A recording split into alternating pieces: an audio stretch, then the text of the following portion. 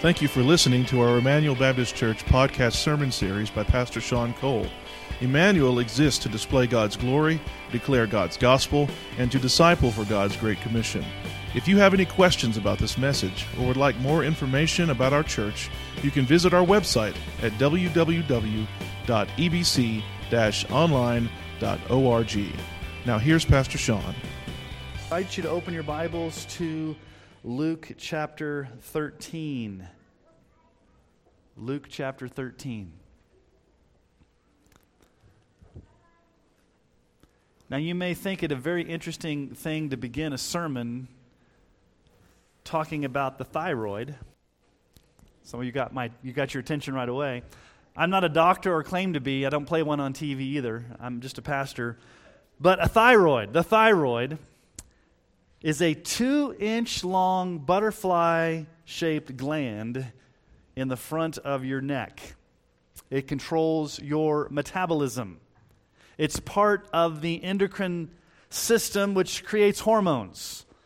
Now, the thyroid can affect how fast your heart beats, how deep you breathe, whether you gain or lose weight. It also controls your body temperature, your cholesterol, and other things.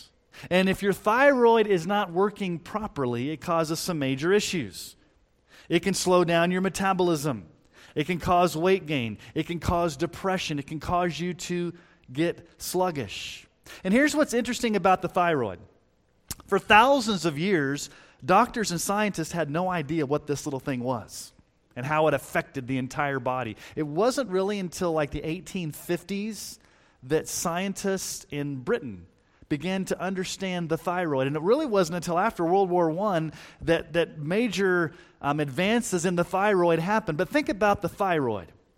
It's a tiny little gland hidden away in your neck that for years nobody really knew what it did. But it affects some major things in your body. It affects your metabolism. It affects your sleep. It affects all of these things. Something small, something hidden, something that at first seems pretty insignificant, but actually has a major impact on your entire health. If your thyroid is not working correctly, it can cause a lot of problems. Now, why do I bring up the thyroid? You're like, this is weird, Pastor Sean. Something small, something hidden, something seemingly insignificant, but in reality has a huge, pervasive impact on your overall health. Jesus is going to tell two parables of the kingdom about something small, hidden, insignificant, but has a huge impact spiritually. It helps us understand the Christian life and how God operates. So this morning, we're just going to be in Luke chapter 13, 18 through 21, two short parables. Luke chapter 13, starting in verse 18. He said, "Therefore, what is the kingdom of God like? And to what shall I compare it? It is like a grain of mustard seed that a man took and sowed in his garden, and it grew and became a tree, and the birds of the air made nest in its branches." And again he said, "To what shall I compare the kingdom of God? It is like leaven or yeast that a woman took and hid in 3 measures of flour until it was all leavened." Pretty easy to understand. We can go home now. 2 parables. These are 2 parables about the kingdom of God. What's the kingdom of God like? How does God grow his kingdom? So these are parables about the kingdom. And so we've got to ask an introductory question. What exactly is the kingdom of God? What's the kingdom of God? The kingdom of God is his rule and his reign wherever that may be found. The kingdom of God can reside in your heart where God rules. It can be in your family. It could be in your church.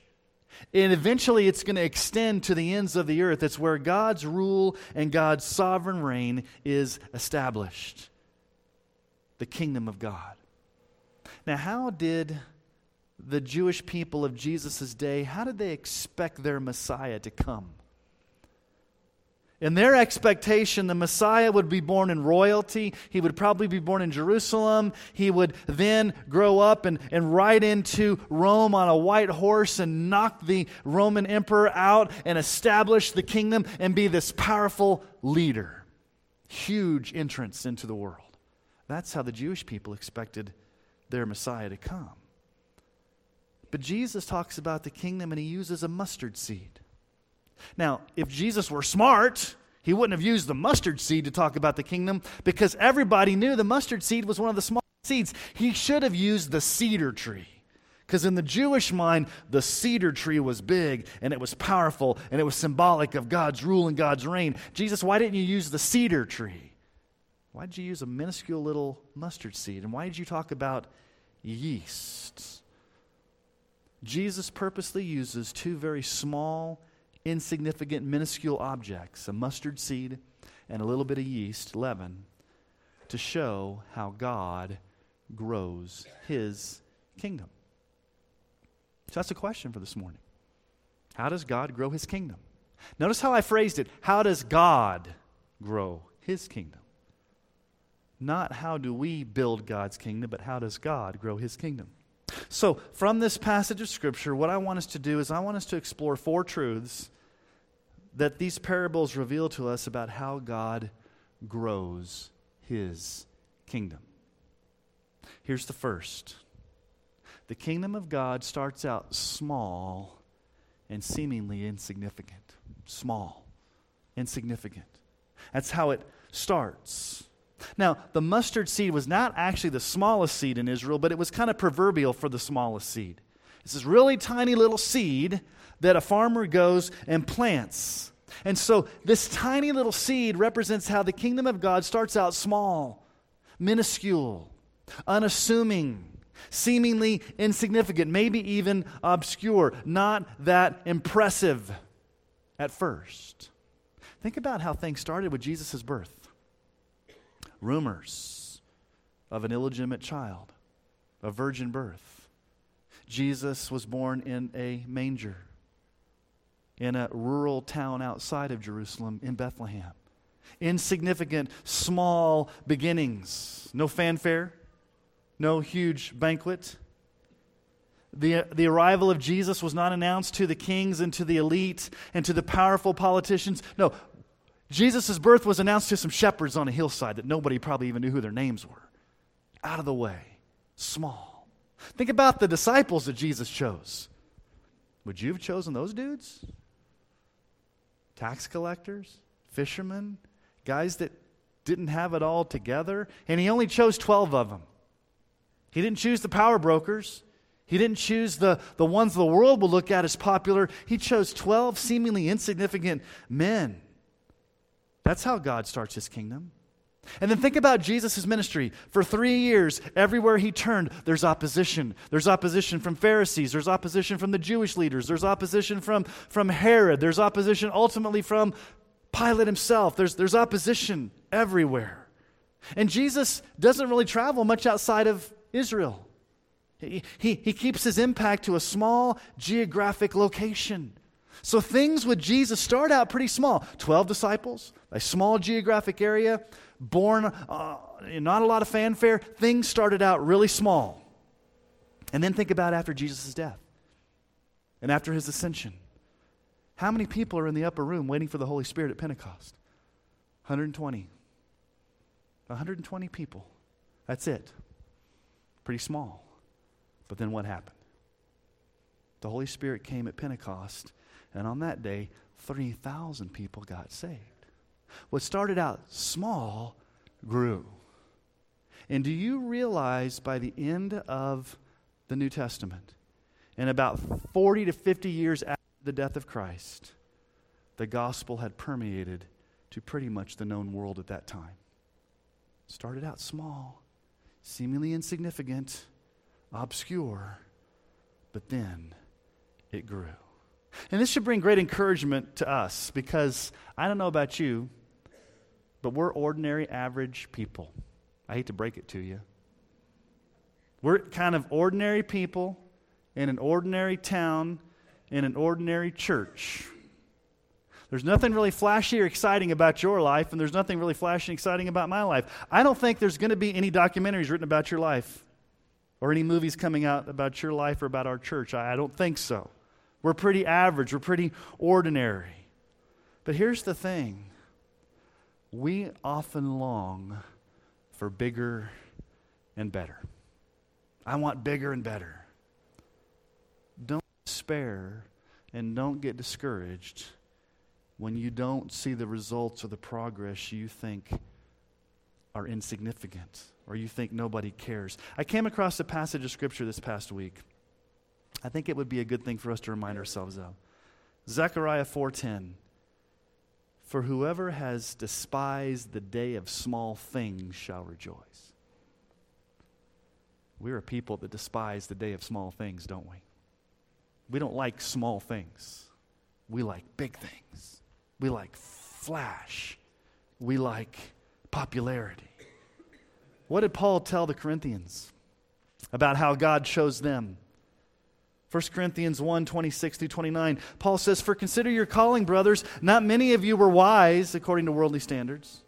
Not many were powerful, not many were of noble birth, but God chose what is foolish in the world to shame the wise.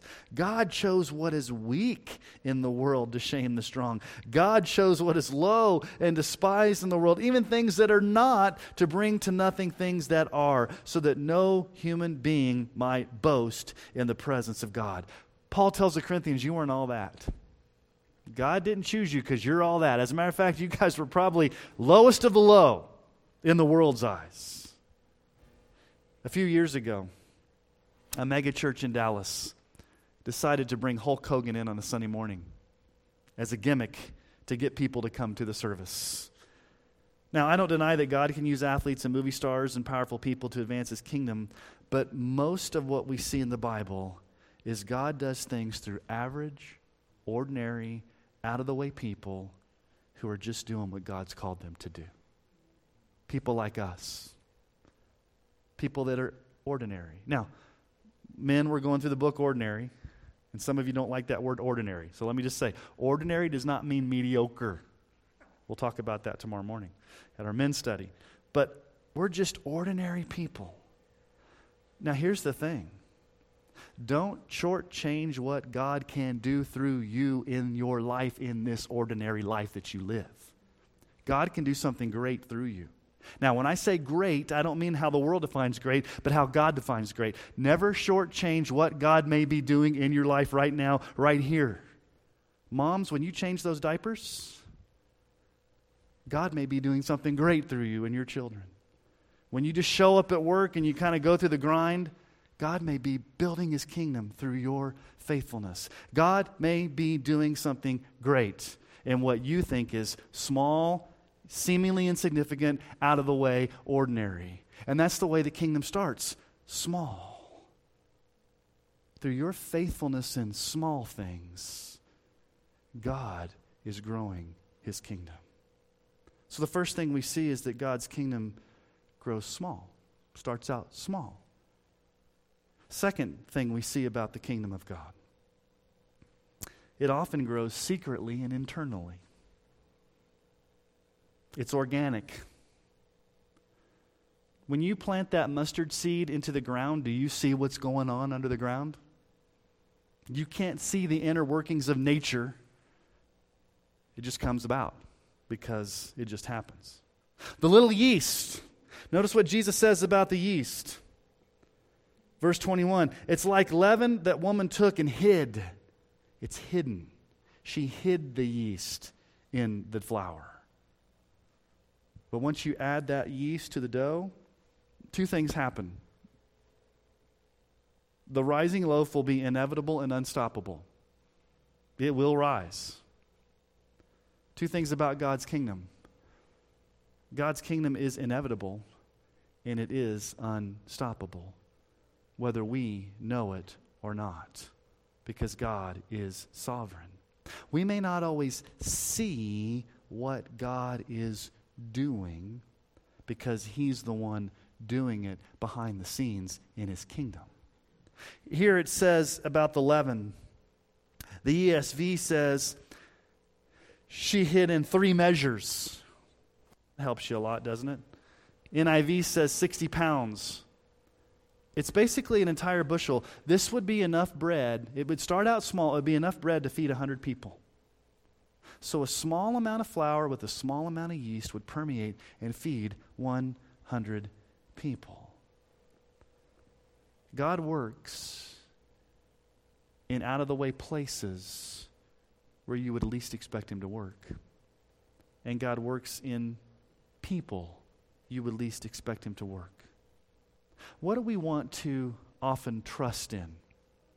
Gimmicks, techniques, things that we can manufacture, slick marketing, our ingenuity. We want to focus on externals. We want to focus on things we can control, things we can see, things that we can manufacture. And God's kingdom is often organic and secret, and we can't see how it's working. He's sovereignly in control of everything. Who wants to be in control often? Don't raise your hand. I'll raise my hand. I want to be in control. I want to control the outcome. I want to manufacture the results. I want to be in charge. And God's kingdom says, no, sometimes things are happening that you can't see and you can't control. God's just doing it because He's God. He's sovereign. A few years ago, a prominent Southern Baptist evangelist who will remain nameless had a ministry he called a Soul a Month Club. I'm serious. You could give him $48 a month to his ministry and he would guarantee salvations. If you doubled it to $96 a month, he would guarantee the salvation of a husband and wife. He'd guarantee 2 salvations. I have a major problem with a preacher that reduces God's work of salvation to you give me money and I can guarantee the results. You can't guarantee those results. God is sovereign over those. And here's the problem. This requires walking by faith, not by sight. What do we want to do? We want to see immediate results that we can control instead of trusting in the sovereignty of God. 2 Corinthians 5:7 says, we walk by faith, not by sight. There's a lot of things in God's kingdom we cannot see, and we're not called to see them. We're called to walk by faith and to trust when we can't see. When you can't see the results, when you can't see God's working, you just walk by faith, not by sight. Hebrews 11, verse 1. Now faith is the assurance of things hoped for, the conviction of things not seen. How does God's kingdom grow? In ways you can't see. You can't control. You can't manufacture. It's secret. It's sovereign. It's internal. It's organic. Many years ago, I went to an evangelism conference, and one of the main speakers was a man named Steve Sjogren. I don't know if he's still the pastor of Vineyard Community Church in Cincinnati, Ohio, but he's known for a lot of like servant evangelism type things, like serving your community. And I went back and I read my journal from that training. And here's something that he said that I think is pretty profound. He said this, I wrote it down. Small things done with great love will change the world. Small things done with great love will change the world. He also said this, big events are not where the impact is, but in the continuous faithfulness in small things as you keep on loving people repeatedly. Small things done with great love will change the world. Don't despise the day of small things. Small things may be done to change the world, and you may not see it. You may not even see it in this lifetime. God's doing it through your faithfulness. Let's look at the third thing. The kingdom of God grows supernaturally. It's God's kingdom. He's going to grow it. You can't control it. You can't build it. God is the one that's in charge of it. Now, it's interesting what the tree and the loaf represent. Because there's a tree the mustard seed grows into a tree. The yeast and the flour grows into a big loaf of bread. What does the big tree and what does the loaf represent? Well, if you go back and you look at your Old Testament imagery, they represent the world. They represent the world. The tree with the birds coming and living in the tree is a repeated Old Testament reference to especially the Gentiles coming into the fold. The Gentiles being part of God's plan. You can see this back in the Psalms. You can see it in Ezekiel chapter 17. You can look at it in Daniel chapter 4. The images of birds nesting in a tree was a symbol of not just Israel, but the nations, the Gentiles, finding refuge in the one true living God. And so what this parable teaches is that the gospel of the kingdom will reach all nations and be expansive to the ends of the earth. Just like the leaven, the yeast permeates the dough and it grows, and just like this small mustard seed grows into a big tree, the gospel of the kingdom will supernaturally grow and it will reach the nations. A full-grown tree with birds and a risen loaf of bread represent the world dominance of the kingdom of God. It's happening now, but it will culminate on that final day. What starts out as small and insignificant and secret, one day will be the culmination of God's plan for the nations. We read it earlier as we started our service in Revelation 7, 9 through 10. What's the end vision of heaven? John says, after this I looked, and behold, a great multitude that no one could number, from every nation, from all tribes and peoples and languages, standing before the throne and before the Lamb, clothed in white robes with palm branches in their hands, and crying out with a loud voice, salvation belongs to our God who sits on the throne and to the Lamb. What's started out small? What's the envision in heaven? A number that nobody can count. A massive, huge, millions upon millions of God's people from all tribes and tongues and nations gathered at the throne to worship Jesus. That's the end product. That's the vision. That's how it ends. Right now, it may not seem like that. It may not seem like God's kingdom is advancing. Revelation 11:15 tells us what will happen on the final day. Then the seventh angel blew his trumpet, and there were loud voices in heaven saying, the kingdom of the world has become the kingdom of our Lord and of his Christ, and he shall reign forever and ever. He's reigning right now. His kingdom's advancing right now. His kingdom's growing right now. But on that day, it will be worldwide, and he will rule across the entire universe as king. The world will submit to the king. Now, here's the problem with us. Because the kingdom of God grows supernaturally, we're not in charge of the results. We like to think we're in charge of the results, but we're not. 1 Corinthians 3, 6 through 7. Paul says, I planted, Apollos watered, but God gave the growth. So neither he who plants nor he who waters is anything, but only God who gives the growth. If there's going to be any spiritual success, if there's going to be any fruit, if there's going to be anything of substantial, eternal significance, it's going to be because God did it. What's our responsibility? To plant, to water, to be faithful. What's God's responsibility? To bring the results, to bring the growth. He's in charge of that. And even we see this in the early church. After the day of Pentecost, when those 3,000 were saved, the early church gathered. And they gathered for worship, and they gathered for prayer, and they met in each other's homes, and they ate bread together, and they were praying, and they were fellowshipping together. And notice what Acts 2:47 says at the end of that. The Lord added to their number day by day those who were being saved. Who added to their number? The Lord. Who brought the growth? The Lord. Now, they were doing the planting and the watering. They were ministering and they were praying and they were fellowshipping. They were doing the things they were supposed to do, but the Lord added to their number. The Lord caused the increase. You know, sometimes we think we can do a lot of programs and flashy things to quote-unquote build God's kingdom. We don't build God's kingdom. God grows his kingdom in the way that God sees fit to grow it. And sometimes what we do week in and week out here at church can frankly seem kind of boring. We do the same thing every week. We come, we sing, we hear sermon, we fellowship. Nothing's happening. We're not seeing astronomical growth. We're not seeing the church burst at the seams. Perhaps Their church in town is experiencing great growth, and everything here is just kind of normal, not extraordinary. And maybe God is blessing another church, and we praise the Lord for other churches that God is blessing. I will be the first to say, if there's any church in Sterling or northeastern Colorado that God is blessing and they're faithful to the gospel, amen, praise the Lord, we want to celebrate that.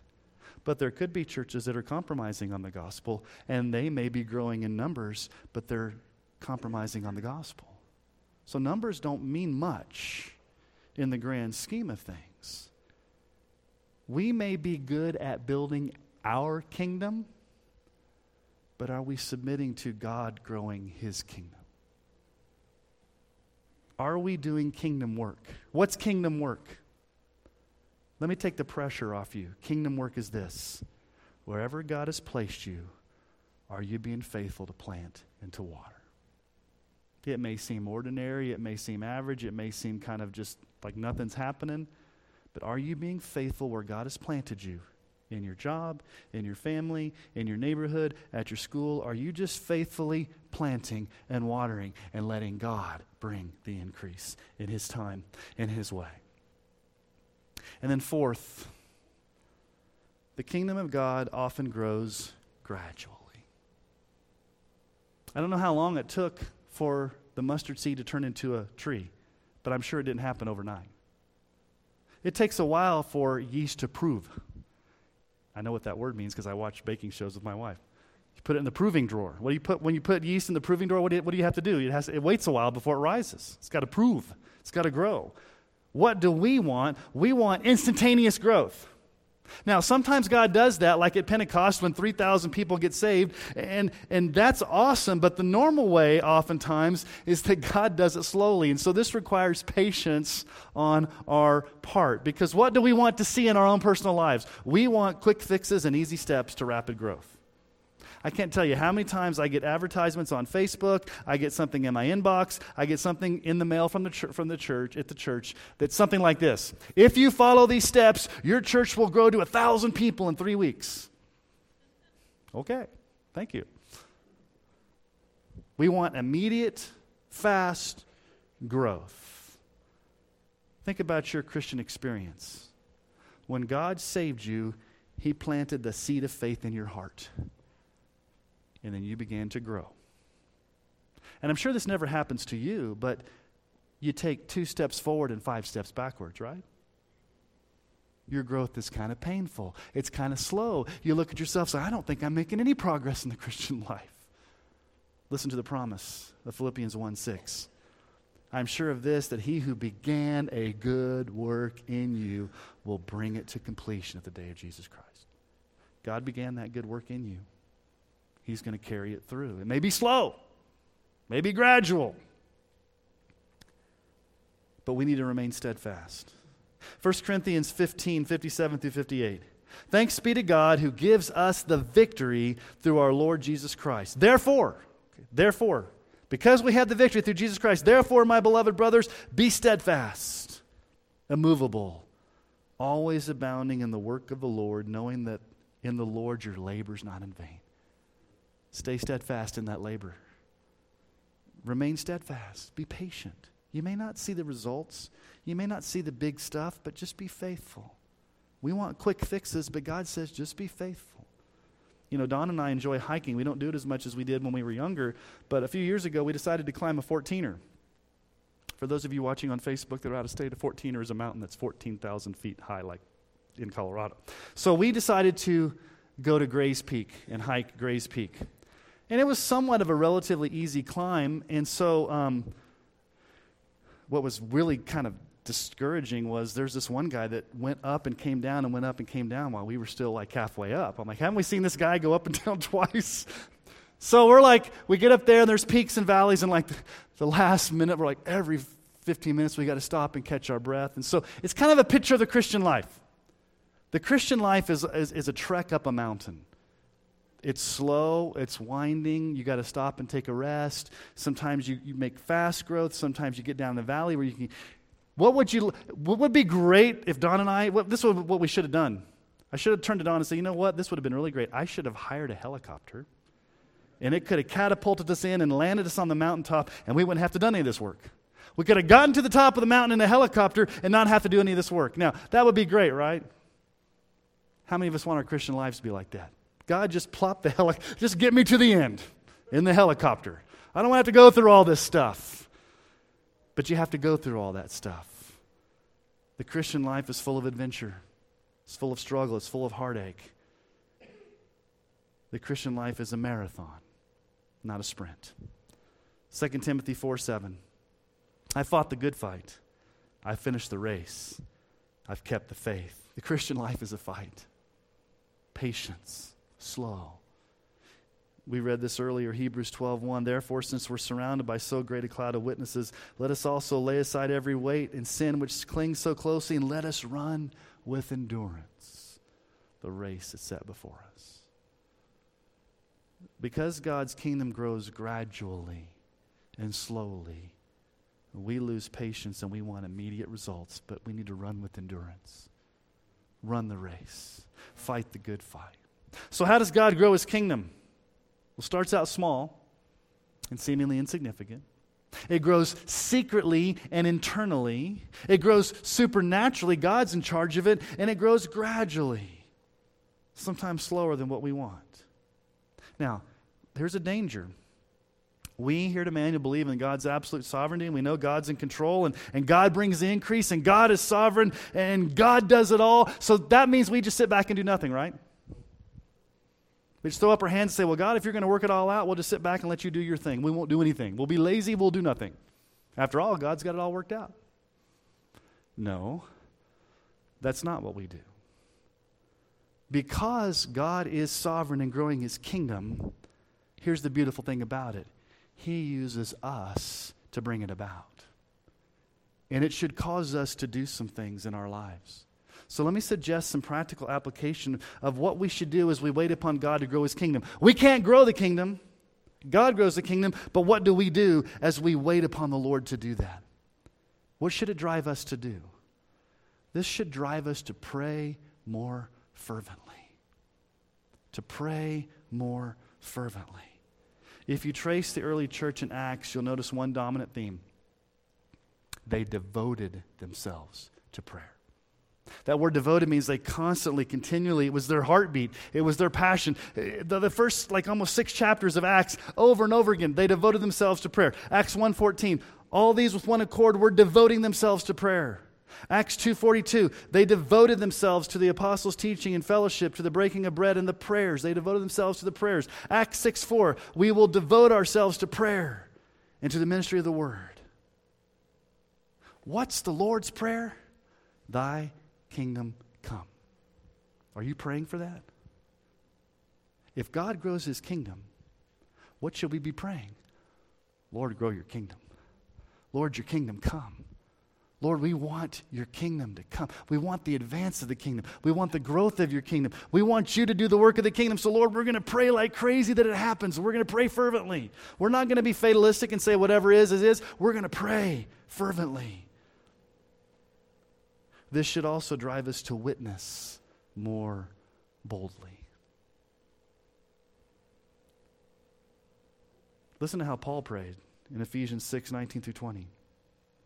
Pray also for me that words may be given to me in the opening of my mouth boldly to proclaim the mystery of the gospel, for which I am an ambassador in chains, that I may declare it boldly as I ought to speak. Do you realize God grows his kingdom through your boldness? You're responsible for opening your mouth and sharing the gospel. God's responsible for the results. But do you think you're going to get results if you never open your mouth? Yes, God grows his kingdom, but how does God do it? Through our witnessing, through our sharing, through our boldness, through our testimony, through our witness. So this should drive us to witness more boldly. This also should drive us to serve more intentionally. To serve. The yeast was a change agent in that dough. The dough would not rise without the yeast. You and I are the change agents God's given to grow his kingdom. When you serve, God is growing his kingdom through your serving. And how do you serve more intentionally? Let me just give you a few one another passages. 1 John 4:11. Beloved, if God so loved us, we also ought to love one another. How does God grow his kingdom? When we love one another. Romans 15:7. Therefore, welcome one another as Christ has welcomed you for the glory of God. How does God grow his kingdom? When we welcome one another, when we serve one another. Galatians 6:2. Bear one another's burdens so to fulfill the law of Christ. How does God grow his kingdom? When we bear each other's burdens. And then Hebrews chapter 3:13. Exhort one another every day as long as it's called today, that none of you may be hardened by the deceitfulness of sins. When you exhort and encourage one another, God grows his kingdom. When you serve one another intentionally, God is growing his kingdom. And you're like the yeast. You're the change agent that brings about that growth. This should drive us to invest more sacrificially in the kingdom. To invest more sacrificially in the kingdom. We saw this a few weeks ago in Luke 12:34. Where your treasure is, there will your heart be also. This is more than just talking about financial giving. This means that if God is king of the kingdom and God is growing his kingdom, then why would you not want to invest in kingdom work? Why would you not want to invest your entire life in things that grow the kingdom? Sacrificially. Your life as a living sacrifice, as Paul says in Romans 12:1. I appeal to you, therefore, brothers, by the mercies of God, to present your bodies as a living sacrifice, holy and acceptable to God, which is your spiritual worship. Would we give ourselves to the Lord as sacrifices, as instruments for him to grow his kingdom? 1 Thessalonians 2:8. So being affectionately desirous of you, we were ready to share with you not only the gospel of God, but also ourselves, because you'd become very dear to us. Are you willing to invest your very self with others for the sake of the kingdom? Are you investing in things that will last forever? Are you investing in the kingdom? God is sovereign. God is faithful. God grows his kingdom. How does he do this? He grows his kingdom when he rules and reigns in our hearts. When he rules and reigns in your families. When he rules and reigns in our church. And ultimately when he rules and reigns in a nation and an entire world. And sometimes God's kingdom looks like there's nothing going on. What's going on, God? I don't see anything. It seems so small, it seems so insignificant, it seems so ordinary, it seems just so, like there's nothing happening. And what happens to us when we see that? God, I think I want to help you along here. Let me move things along, God, because I can't see the results. And so God, let me help you. I've got a plan. I've got an idea. I've got some ingenuity, God. I don't see the results I want to see, so let me help you along, God. Let me kind of build the kingdom for you. No, the kingdom of God is secret. It's supernatural. It's slow. And this bothers us because we want to be in control. You see, we want to see immediate results. We are people that want to see things. We want tangible results. I got to see it. We also want to control the outcome. I want to be in control. And we want to manufacture the results instead of relying on a sovereign God who knows exactly what he's doing. So as we think about how God grows the kingdom, we need to sit back and praise the Lord that Jesus is king, not us. Jesus is the king of the kingdom. He's growing his kingdom. And he's growing his kingdom exactly the way that he sovereignly is growing his kingdom. But here's the beautiful thing about it. He's using us as we plant, as we water, as we love, as we share, as we pray, as we serve. He's using us to grow the kingdom. That's God's way of doing things. So let's submit ourselves to the King of the kingdom. And when God grows his kingdom, he will get all the praise. And we will bow in humble adoration before our King that we played a small part and what He's doing throughout the world. So let me ask you to bow your heads this morning. And let's just spend some time in prayer.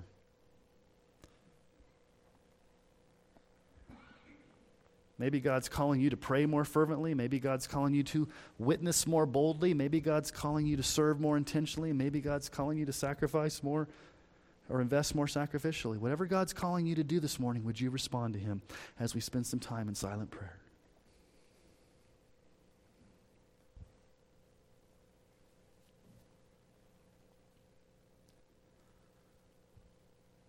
We're so thankful that you are growing your kingdom. It's not our kingdom, and we have no authority to grow or do anything in it. We're called to just be obedient with what you've called us to do, and to plant and to water, to love, to pray, to witness, to invest, to encourage, to be faithful, to be enduring, and you grow your kingdom.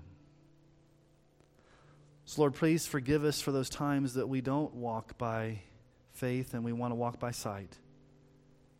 When we doubt you, when we're not seeing things happen the way we want to, we doubt you, we begin to fret or fear or try to take control. We begin to want to be the ones in charge. Lord, please forgive us for that. Help us to submit to your leadership as the King. Help us to understand your sovereignty. Help us to understand your kingdom. Thank you that you use us as change agents in your kingdom. Lord, a lot of us feel like a little minuscule mustard seed. A lot of us feel like a little piece of yeast that we're not significant. We don't really do anything. We're not that important. But Lord, where you've placed us in our families, in our homes, in our neighborhoods, in our jobs, we may be small and insignificant, but Lord, we're the change agents you've used to bring about your kingdom. And Lord, it's not to draw attention to ourselves, it's so that you would get the glory and that your kingdom would grow. So Lord, help us to be faithful. Help us to be patient. Help us to be dependent. And thank you, Jesus, that at the very end of the age, the kingdoms of this world would become the kingdoms of our Lord and God, and you will reign forever and ever in the new heavens and the new earth, with all tribes, tongues, and people gathered together at the throne, a number that no man can count. What started out small has become something massive in eternity. Thank you, Jesus. We honor you. We praise you. Help us to go out this day with encouragement that you're growing your kingdom, and we're just a small part of that. And we submit ourselves to you. It's in your name we pray. Amen.